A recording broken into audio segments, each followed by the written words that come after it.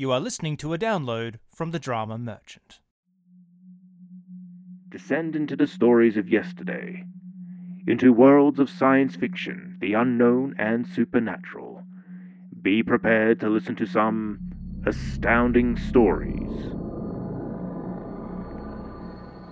John Gardner made up his mind to buy his wife a very unusual present, one she could not resist.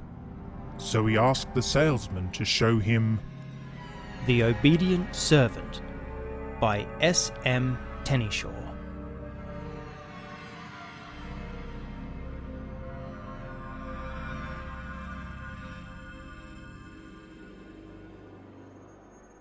They quarrelled at breakfast.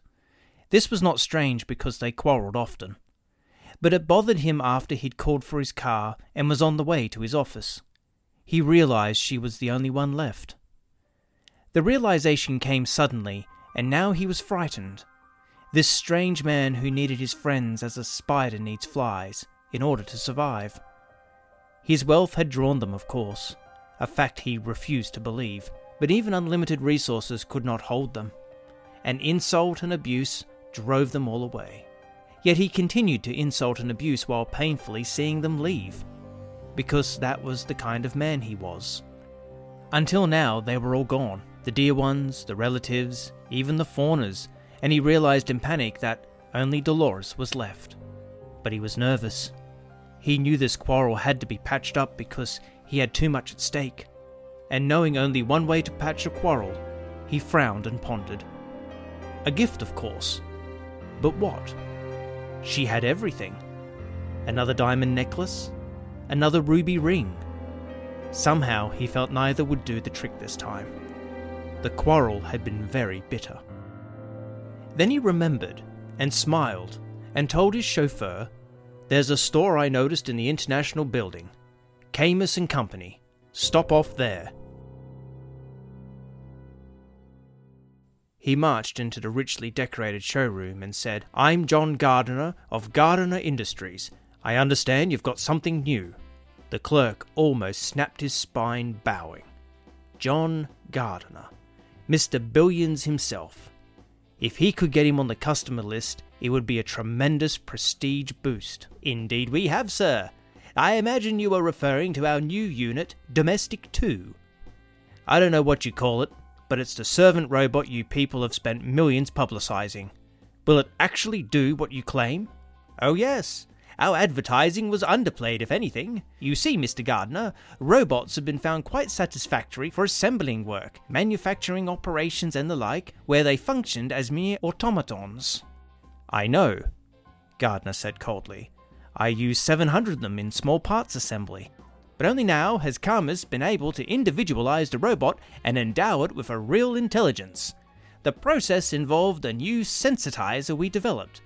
This device is motivated by a microwave control individualized to the unit itself. The result, Mr. Gardner, is basic intelligence and unswerving devotion. Each unit is—" "You talk too much," Gardner growled with his usual tact. "Trot one of those things out and let me look over it." "Certainly, sir." The clerk scurried away, fearful of offending this powerful man. A few moments later, the drapes parted, and a robot walked into the room. Gardner scowled at it. He was disappointed. "Rather tall, isn't it?" The clerk, following close behind the robot, said, "True. The height is 9 feet 3 and 1/4 inches, and the arm span 6 feet 2 inches. The body and the appendages are well padded with our new Vino Live plasticine, almost a flesh equivalent. The hands, you will note, sir, are absolute masterpieces of human ingenuity. The unit can powder a rock or pick up a pin. Let me demonstrate." "It's about time," Gardner growled.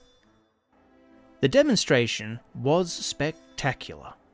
The robot took a 1-inch steel bar in its hands and formed a loop. It threaded an old-fashioned sewing needle, then picked up a fragile vase and moved it tenderly across the room. The clerk beamed with justifiable pride. "Tell the gentleman your qualifications, Raymond." The robot looked at Gardner through 2 blue electronic eyes and said, I can't perform any task a human servant can perform. I will be more devoted and loyal than a human servant could possibly be. Your commands will be obeyed without question. Your wishes will always be fulfilled to the limit of my power. You and you alone will be my God. The salesman coughed apologetically. A little flowery, I'm afraid, but our advertising and sales engineers demanded it. Where does the voice come from? Ah, another Karmis innovation. An ultrasonic selector draws the words from a storage wire attuned to... Enough chatter. I'll take one. The salesman beamed. Where would you like it delivered, sir? I'll take it with me. I plan it as a surprise gift for my wife. The salesman's smile vanished. Then perhaps you could bring the lady here to our establishment. No, Gardner scowled. Why should I? As I was endeavouring to explain, sir, the units are, of necessity, completely individualized. The controlling factor is the electronic wavelength of the owner's brain. As you know, the frequency of every human brain varies. No two are alike. That is the key to the whole concept of domestic too. Will you quit babbling and get to the point? Gardner bellowed. Tell me in simple words why I can't take the robot with me. Because, sir, the clerk answered.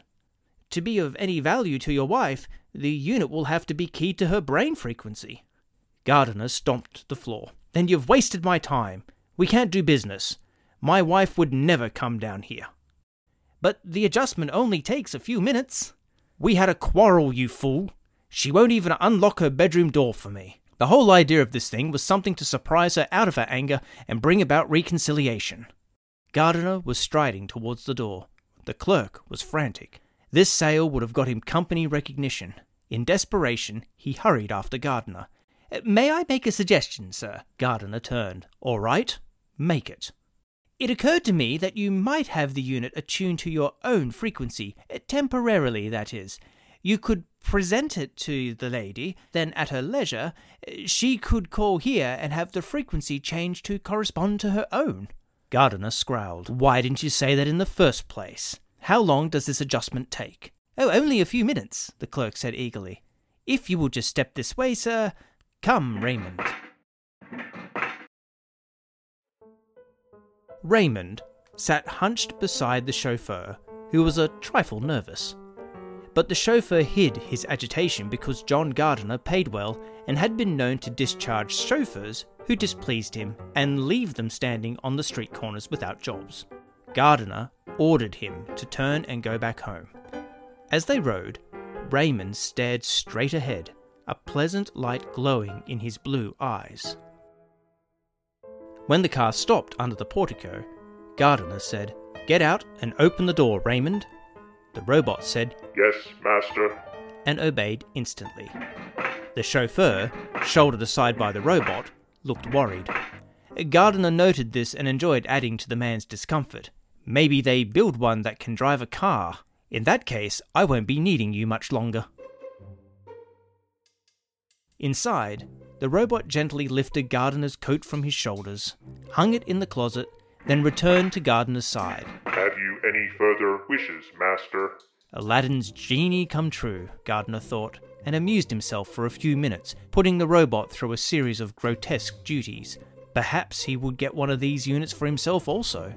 Then he turned his mind to Dolores. She was no doubt still in her room, but this new toy would make her forget their quarrel. He visualized her laughing interest. He could already see her clapping her hands like the child she was and rushing into his arms. Gardner turned to the robot. Raymond, go up the stairs and knock on the first door to your right. It's your mistress's room. Tell her I'm waiting. Bring her to me. The robot nodded, and Gardner thought a look of adoration glowed in its eyes. It said, Yes, master, and moved towards the stairs. Gardner sat down. He smiled to himself, anticipating the reunion. There was a crash of rending wood. The sound chilled Gardner, froze him so that the angry scream that followed was anticlimax. But it brought movement back to his legs, and he lunged towards the stairs. He bellowed an order. Too late. The robot was already descending. It carried the dead body of Dolores in its still arms. Her head hung limply on a horribly twisted neck. She refused to come, Master, the robot said.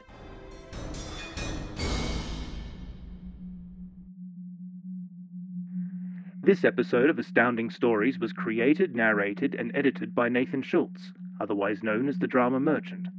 All sound effects were homemade and edited by him in his garage. Music was created by Kevin MacLeod and can be found on Incompetech Film Music. To visit the website or the music titles used in this episode, click on the links in the body of the podcast. The Obedient Servant was written by S.M. Tenneshaw and appeared in the publication Imagination Stories of Science Fiction and Fantasy, June 1956. Stay tuned for our next episode. That's all for today, and if you're enjoying this podcast, please remember to hit the subscribe button so more theatre lovers can find the show. Also remember, I have a free subscription ship for anybody who wants to be the first to find out what plays I'm working on, both audio and live, and other exciting news. Just head over to www.thedramamerchant.au. If you have an idea for a story or a commercial project you need a voiceover actor for, please get in touch at thedramamerchant@hotmail.com.